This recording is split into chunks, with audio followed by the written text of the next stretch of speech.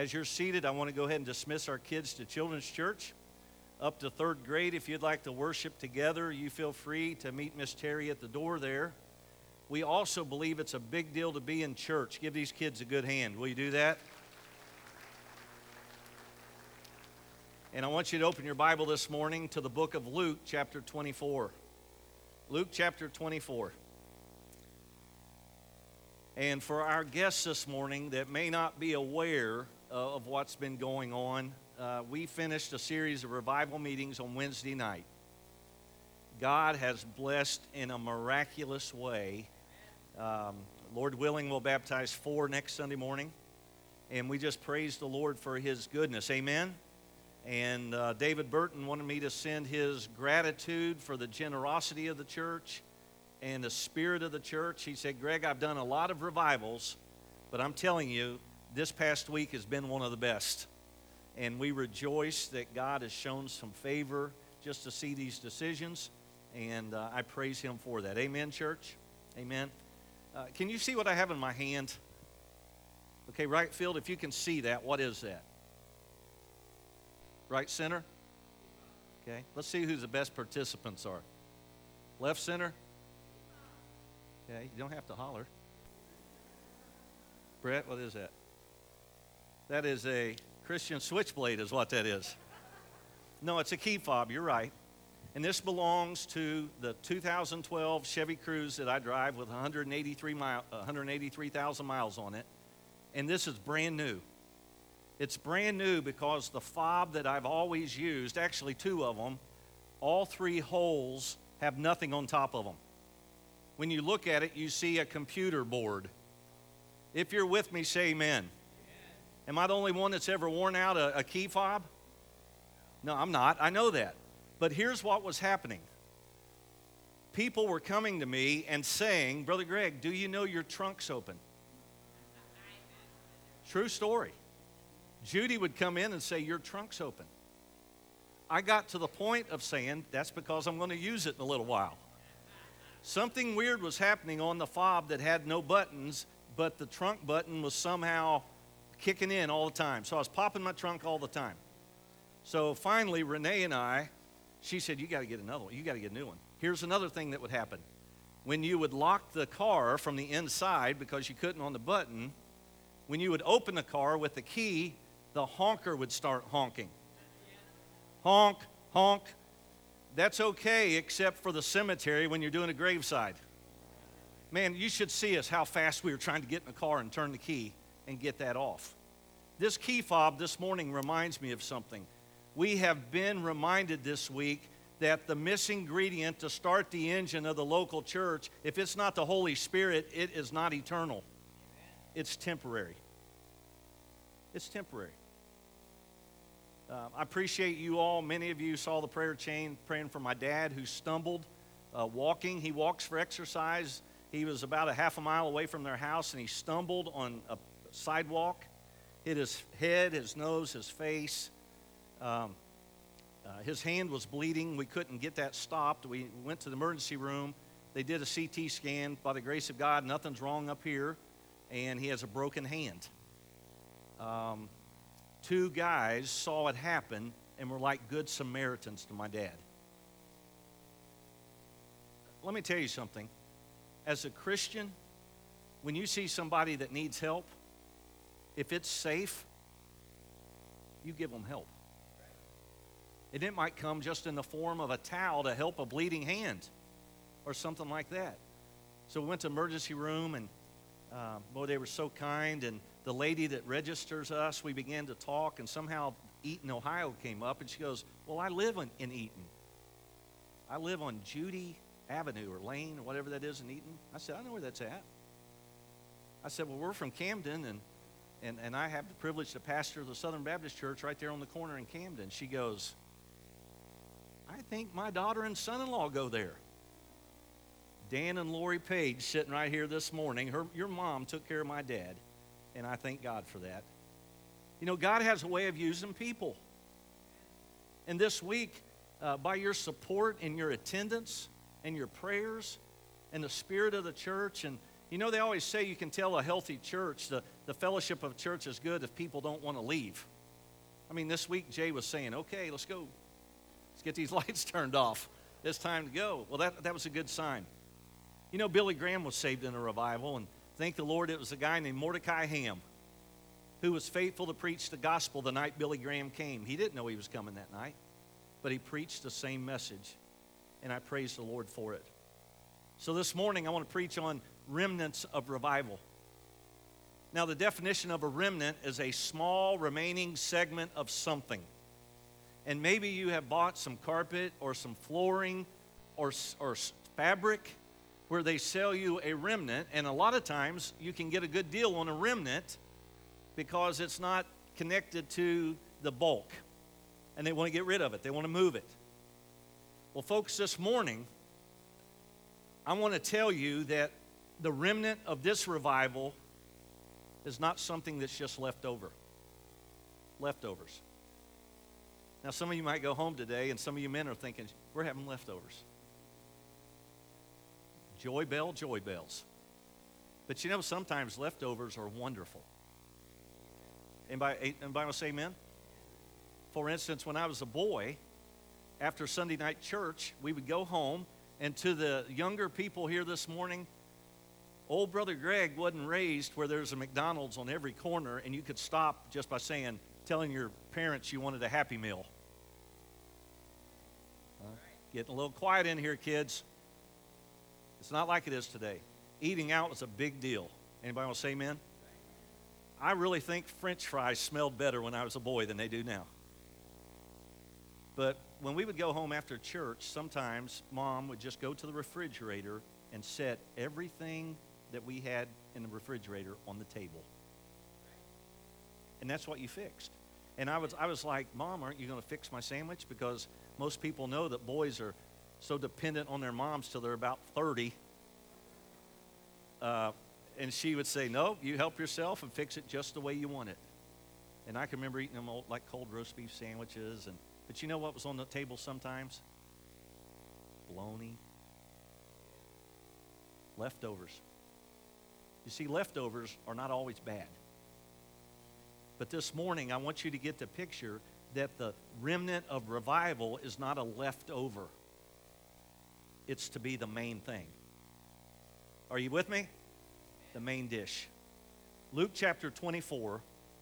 Boy, what a passage and what a promise. Now, let me set us up, okay? Jesus has risen from the grave. Amen, church? He's appeared to his disciples. He has even ate with them.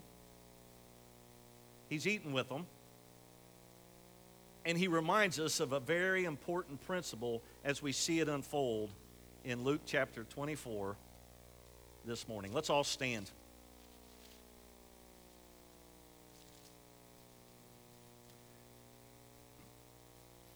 I'll begin with verse 44. Then Jesus said to them, "These are the words which I spoke to you while I was still with you, that all things must be fulfilled which were written in the law of Moses and the prophets and the Psalms concerning me." And he opened their understanding that they might comprehend the Scriptures.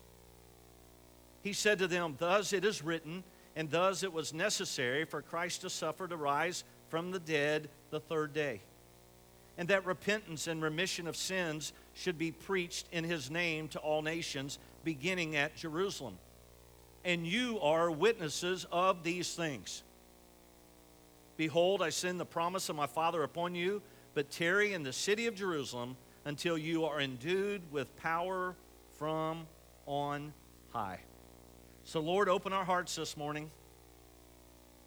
Help us to be reminded of your promise and your power and who we are, our position in you. In Jesus' name I pray, amen. Thank you. You can go ahead and be seated. The Bible says that in this passage that Jesus opened their understanding. I believe one night during revival, Marcia, we sang, "Open the eyes of my heart, Lord." Actually, if you were here in revival, Greg did a lot of those praise songs that were popular 30 and 40 years ago. That was like the new breed of worship songs. Shout, Lord, I lift your name on high, and all those songs, and we were reminded of that. But one of the songs was Open the Eyes of My Heart, Lord. Not long ago, I saw a YouTube clip of a blind young man singing, Open the Eyes of My Heart, Lord. Isn't that powerful?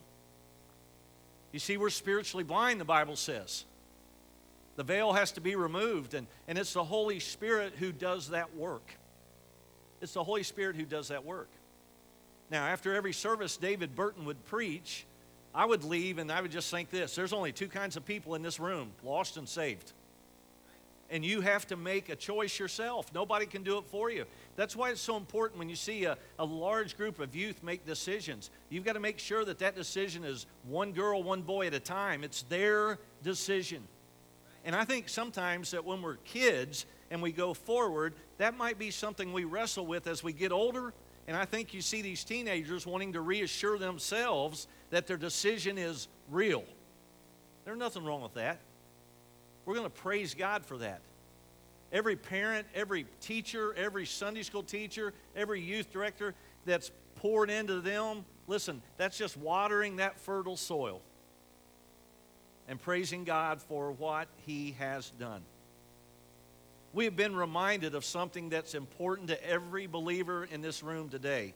And it's the first thing I want you to jot down in your outline. An important relationship for you and me as believers post-resurrection is fellowship with the Master. Fellowship with God. Now, I'll give you when I talked about going home and eating leftovers, oftentimes we would stop with people or be with people after church. We called it fellowship. Boy, it's been so long since we've done something like that here. It's coming. It's coming. You know, our big celebration plan is at the end of the summer, our 70th anniversary as a church. Ronnie Floyd from Nashville is going to be preaching. We're going to have special guests and singing and just a lot of memories, walking down memory lane, thanking God for the 70 rich history of this church. But when you think about fellowship, sometimes it doesn't equate relationship. For instance, maybe you're here today and you're mad at your husband. If you are, go ahead and look at him. Or maybe you're here and you got into it with your spouse. Or maybe you're here and you're mad at your parents. Or one of your kids have done something to make you mad. Or maybe even more common, listen carefully, you're mad at a brother or sister and you're not a teenager. You might even be here and you're a senior adult. Just because you have a difference of opinion does not mean that you're still not related. Is that true? Is that right? Sheila, I have one sister, and she's the POA for my dad health-wise, mom and dad. But I am the one responsible for helping them with their finances. So the big joke in our home is anything that Sheila receives has to be in the form of a check so I can confirm it. Now listen, folks, that was a joke that you're not getting right now, okay? The big joke is I want to see everything that mom and dad get. See what I'm saying? Like I want to look at it, which I don't, but I make her think that. If she watches this sermon, she'll figure that out. Okay? Relationships sometimes can be strained, but here's what's strained. The fellowship is strained, not the relationship. The relationship still is husband, wife, parent, child, sibling. You get me? Just because there's fellowship issues does not mean the relationship automatically disappears. And I want to tell you why we ought to thank God for that. Because as a Christian, when we're not in fellowship with Jesus the way we should be, it does not change the fact that you're a child of the King. That relationship doesn't change based on the winds of life. It doesn't change based on how you feel or how many services you came to or go to or whatever you're involved. You're saved based on the fact that God loves you, the cross of Calvary paid for it, Jesus is alive, the Holy Spirit lives in your heart. That's the good news of the gospel. We've got to be reminded that an important piece of the relationship we have with the Master is fellowship. What do we sing? 'Tis so sweet to trust in Jesus. We sing about that. And we recognize the power of God. Look at verse 45. Verse 45. And he opened their understanding that they might comprehend the Scriptures. Once I had somebody tell me, people tell preachers all kinds of things, and a lot of times they're unfiltered. Brother Greg, you're a meat and potatoes preacher. I need more. Okay, I get it. I get it. I'm not the sharpest knife in the drawer. There are much better preachers in other places. And you want to say, why don't you go find them? Just go ahead. But folks, I'm not convinced that you're really concerned if I pronounce a Greek word properly or not. I do believe you want to know what it says and what it means. The Bible says, and be reminded, the greatest teacher of all time was the Lord Jesus Christ himself. Could tell a story like no other, and then boom. Now, the unfair thing was, he was God. He knew what was in men's heart, and he could go directly to where you're at. Bill, good to see you. Glad you're post-surgery yourself. He knew what we needed. He knew what those listening needed, and he could go directly to the point. The Bible says, oftentimes Jesus would address things, and they weren't even talking. You remember when the woman was caught in adultery? And they were just slamming on the guilt, wanting her to be stoned, and Jesus bends down and writes in the dirt. Do you remember that? We don't know what he said, but some people think that he may have started writing sins they were involved in, because you can almost hear the rocks hitting the ground as they walked away. The Bible says he taught them, and then he opened up the meaning of what it was all about. Another thing we were reminded of this week, when we saw the hand of God move in such wonderful ways. Folks, one night, David did not even preach. He gave about a 45-minute invitation. And he felt, you know what, he felt bad about that afterwards. He goes, Brother Greg, your folks aren't even going to think I opened the Bible. No, let me tell you. As Greg Lockridge shared his testimony, David, he was already thinking, man, we're going a different direction tonight. What do we need to do, Lord? What do we need to do? You see, we were reminded this week that it's a great privilege to be part of something way bigger than me and you. In this church, in this town, in the Southern Baptist Convention. You know, on the sign we have, make Jesus the talk of the town. I wonder how many of you this week went up to somebody like David Burton in his Mayberry accent. Has anybody told you Jesus loves you this week or today? I guarantee some of you went out somewhere this week. Raise your hand if you've done it one time this week. There ain't nobody thought you were crazy. You encouraged somebody. You made somebody's day. Folks, we have the privilege as a Christian to be part of something so much bigger than us. But sometimes we set our mind to this limited, finite box that all the world revolves around this little box. No. There was a great speech by a great coach named Press Maravich. His son Pete, Pistol Pete, was standing right there. Press had a basketball in his hands like this, and you know the valve, the air valve on a basketball is a little dot. He held that ball up to those boys and said, "This ball represents everything there is to know about basketball."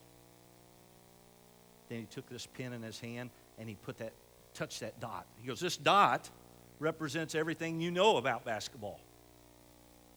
Now, this is where I pour into my grandsons at the ages of 11 down.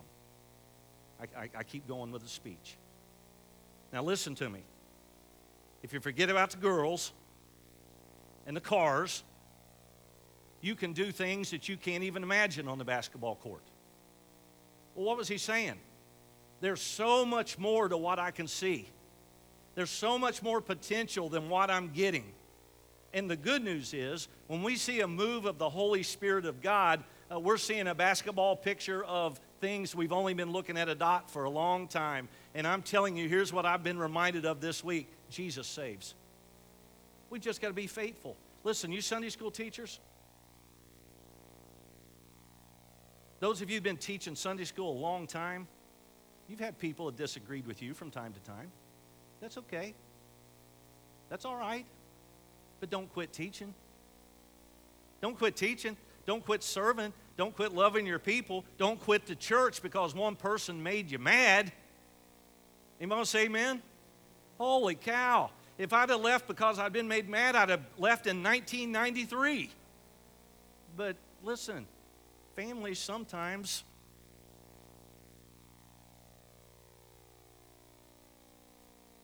have some problems every now and then. That's okay. That's all right. You'll say, Brother Greg, is your family dysfunctional? I'll say, no, Renee's it. No, I'm kidding. I'm kidding. I'm kidding. We all are. We all are. And that's what being part of the body of Christ is about. It doesn't mean you're coming to a perfect church. You guys know that. What we do know is that we are here together, and I believe the local church is the baptized body of believers, and God chooses local places for that church to flesh itself out. He puts us in Camden. We're not saying we're any better than any church anywhere. What we are saying is nobody can preach a better gospel than we can because the gospel doesn't change. That's what I'm saying. Jesus saves. Now, the Bible says in this passage in verse 48, and you, he's talking to the disciples, are witnesses of these things. You not only saw the cross, you not only recognize that they put me in a tomb and I rose the third day, you're witnesses of new life and you've seen the power of God. That is good news. We've seen the power of God this week. We're witnesses to these things. Amen, church? The move of God has changed us forever. It's changed us forever. Life will never be the same. As a matter of fact, the old hymn is a great testimony to that. He lives, Christ Jesus lives today. He walks with me and talks with me along life's narrow way. He lives, salvation to impart. You ask me how I know he lives? He lives within my heart. You cannot argue with a changed life. And I'm telling you, when Jesus gets a hold of you, people will recognize something is different. It's different. You see, changed hearts do something. They go forward. Their attitude changes over their own sin. You see, what we do oftentimes is we worry about everybody else's sin. We want to fix everybody else because everybody else always is the one who has the problem. Revival comes when you recognize it's me, oh Lord. God help me. And it also changes our behavior. You don't do the same things you used to do. You don't talk the same way you used to do. You don't handle people the same way you used to do. You know, you all know this, I hate to take things back to the store or order them online or Amazon or whatever and you get the wrong thing. I try to pawn that off. I try to talk Renee into going back to Kohl's. And I try to talk Judy into sending everything wrong that I get. She takes care of that. But folks, I'm telling you, when Jesus comes into your heart, you're going to want to keep what he's given you. Amen. Matthew 5:16, let your light so shine before men that they might see your good works and glorify the Father which is in heaven.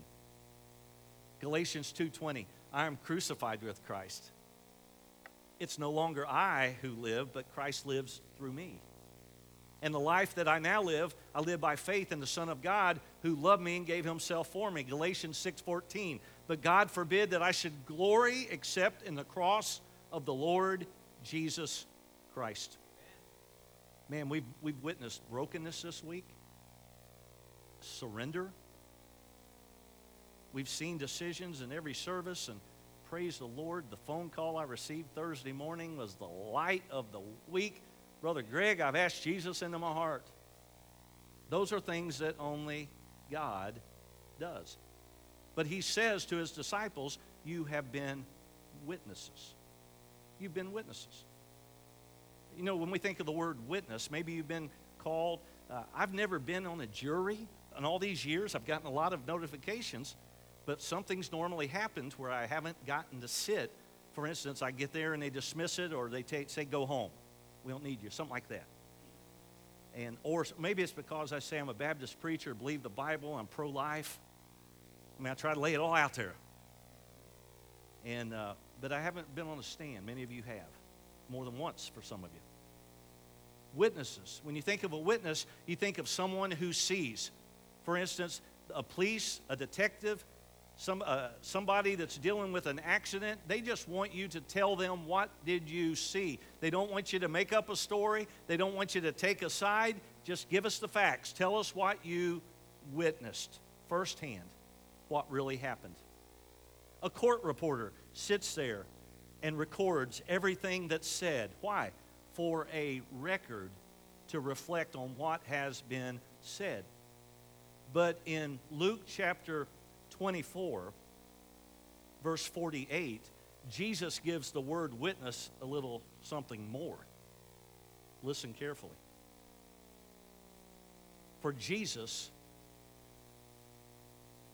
he also gives the idea in the original right here of being a martyr. You know what that is? Someone who dies, in this context, for their religious belief. I don't believe Jesus is asking us to die in the world in which we live for our religious belief. I believe he's asking us to stand on what we believe. He was pulling no punches. If you're going to be an obedient Christian, if you're going to live the obedient Christian life, it's not going to be easy. It's not going to be convenient. And we've been reminded this week in revival that it begins in our own heart first. Don't try to fix everybody else. Let God do a work in your heart. And man, we've been challenged, have we not? We've been challenged. We've been reminded this week that life is short. Jesus is coming.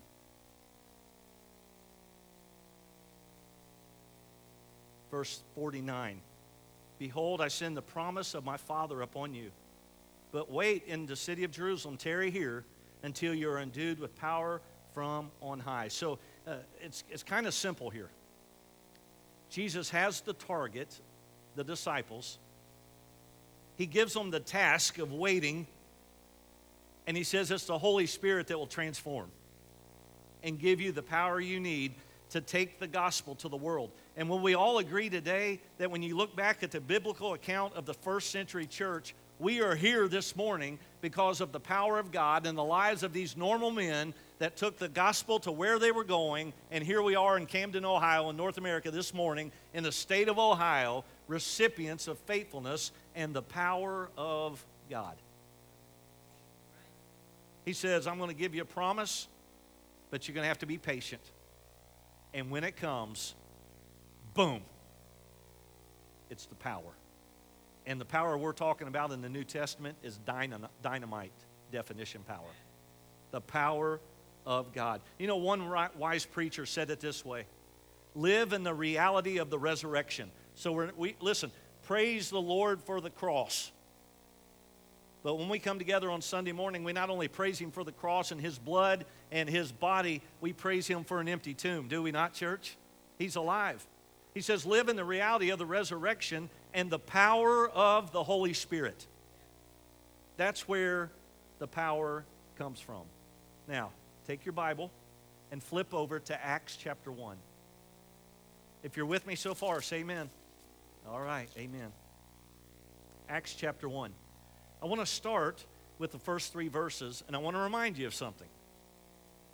Because I bet if I were to ask this question, someone would probably answer wrongly. The Bible says in Acts chapter 1, verse 1, the former account I made, O Theophilus, of all that Jesus began to do and teach. The former account. You know who the author of the book of Acts is? Luke. It's the Acts of the Apostles. Sometimes we get the feeling that it's Paul because it's right there with all those epistles. But really, Acts is the story of the Holy Spirit coming and the church getting the power that Jesus promised, and the gospel goes forward. and Paul gets saved in chapter 9, and it's just a radical lifestyle of a guy who was killing Christians, and now he's saved, and he is a born-again, hot-hearted evangelist, and God uses him for his glory. He says the former accounts of all that Jesus began to do and teach, until the day in which he was taken up, after he, through the Holy Spirit, had given commandments to the apostles whom he had chosen, to whom he also presented himself alive after his suffering by many infallible proofs, being seen by them during 40 days, speaking of the things concerning the kingdom of God. Let's keep going. And being assembled together with them, he commanded them not to depart from Jerusalem, but to wait for the promise of the Father. The promise, folks, was the Holy Spirit. He says, for John truly baptized with water, John the Baptist. But you shall be baptized with the Holy Spirit. You know what we reassured every person that's been baptized this morning? That getting baptized and going under water does not make you a Christian. You understand that, don't you, church? Christians get baptized. It's a symbol of the grace of God and what he's done in your life. Verse 6. Therefore, when they had come together, they asked him, saying, Lord, will you at this time restore the kingdom of Israel? He said to them, it's not for you to know the times or seasons which the Father has put in his own power, but you shall receive power when the Holy Spirit has come upon you. And you shall be witnesses to me in Jerusalem, in Camden, Judea, Samaria, Preble County, Ohio, North America, and to the end of the earth. Listen, Luke was convinced that the only real power would come from God. Why? Because he had been a witness of it. And he knew that the only hope for the church from that day forward was the promise of God. Now, folks, listen to me. When you become a Christian, are there not times you get discouraged? Anybody want to say amen? I mean, aren't there times that you don't feel as good as you did before? Aren't there times when you have the wind knocked out of you, or something happens in the house, or you take 2 steps forward, 3 steps back, and things that you told God you were sorry for keep creeping up and you keep tripping? Aren't there not times in a Christian's life when it's tough? I want to remind you of something. You're not saved by how you feel. Be reminded of that. You're not saved by how you feel. That warm, fuzzy feeling does not make you saved. The truth of the Word of God is what tells me whether I'm saved or not. These things have I written unto you, 1 John 5:13. These things have I written unto you who believe in the name of the Son of God, that you might know you have eternal life. Jesus said in John 6:47, he that believeth on me has everlasting life. That's what the Bible says. That's what Jesus says. That's what I'll stand on the days I don't quite feel like a spiritual preacher and Christian. I'll just stand on the Word of God because you can trust it. Feelings change. And I want to remind you, I don't have to remind everybody in this COVID year that you might need to get a checkup if you have a warm, fuzzy feeling right now. That doesn't save me. My feelings change. Another thing we recognize in this passage is that Jesus provides us what we need when we need it. What we need when we need it. He gave the disciples the provisions. He took care of them. He sent partners. Have we not learned that we can do more together than we can by ourselves? And he has promised the power, the Holy Spirit. When you gave your life to Jesus Christ, the Bible says you were sealed until the day of redemption. The Spirit of God came to live in the temple, your heart. The Bible says no man can pluck you out of the Father's hand.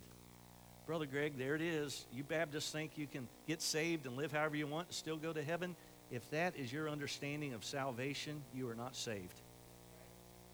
And that's not what we believe. Oh, you Baptists walk down the aisle and shake the preacher's hand and you're saved. If that's what you believe about salvation, it's not biblical. You're saved because you trusted Christ as your Lord and Savior. Any satisfied customers here this morning? Amen. What was the song we sang last week? Waymaker? When we sing Waymaker, there's a verse that says something about witnesses, somebody testify. When we sing that song, we ought to be standing up. I'm testifying that He's changed my life. Oh, no, we don't do that. We ain't not doing that. What if I'm the only one standing up? And then standing in the front row before, you have sat down on me, and I've been the only one standing there and not realized it. Hey, we better get used to praising the Lord. Heaven ain't going to be about standing around and doing nothing, floating around on the cloud for eternity. We're going to be praising the Lord forever. How many of you believe that? Heaven's a real place for prepared people. Don't go there by default. You go there by salvation in Jesus and Christ alone. He provides what we need. And then, number 5, what are remnants of revival? Hearts that have been set on fire, decisions, young people, man, what a blessing they've been. Kids not afraid to go public with their faith, going back to school, telling people they've given their heart to Jesus.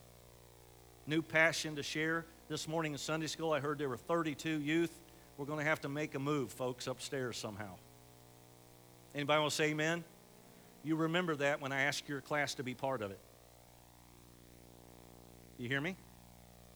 I'm all in until it affects me. Revival affects everybody. It affects everybody. It'd make you uncomfortable. It's like being in the ocean. You're either going to ride the wave or get smashed by it. But the wave's coming, and God has been so good. I close with this. I believe it was Tuesday night. Pretty sure. Some of you that were here Tuesday night, help me. I gave away 3 books. You all remember that night? I gave one to Fred's sister, who had traveled 100 miles to get here. And then I walked this way. Do you remember that, Beulah? I walked this way, and there were 2 couples sitting here that I knew from Vandalia, my old church. You guys remember that? And I gave them both a book. One of the families was named the Hingers, and the other family was David and Rosa Rector. My mom and dad love them. They do things together.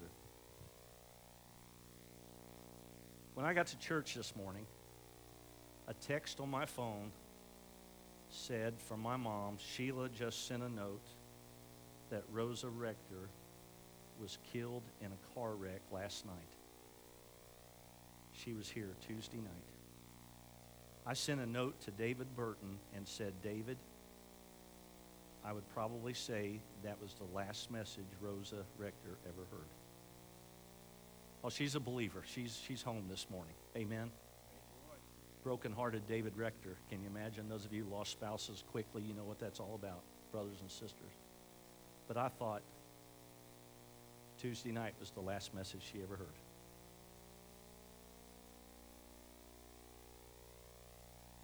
Let's all stand. Every head bowed, every eye closed.